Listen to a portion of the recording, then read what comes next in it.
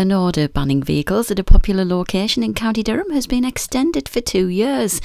Durham County Council has extended a temporary traffic regulation order which is in place at Doctors Gate in Hampstead Forest. The order has been in place on a trial basis for 6 months with the aim of combating the use of off-road vehicles, which cause significant damage to the area's natural environment and pose a fire risk to the forest and nearby properties. Due to continued reports of people accessing the lane illegally, the council has agreed to extend the order for a further 2 years, banning all unauthorised vehicles.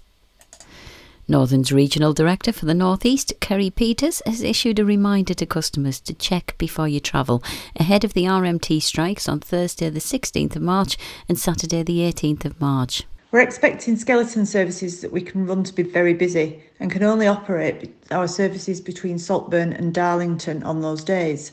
So customers need to plan ahead and check before they travel. Given the reduced timetable, we're only able to operate trains to run until 7 p.m. So I'm very keen to stress that people should check the last trains home on both of those days so that the customers don't find themselves stranded at the wrong end of the line as a result of this action by the RMT. Northern will run an amended strike timetable on the affected days with a 12-hour operation on selected routes from 7 a.m. to 7 p.m.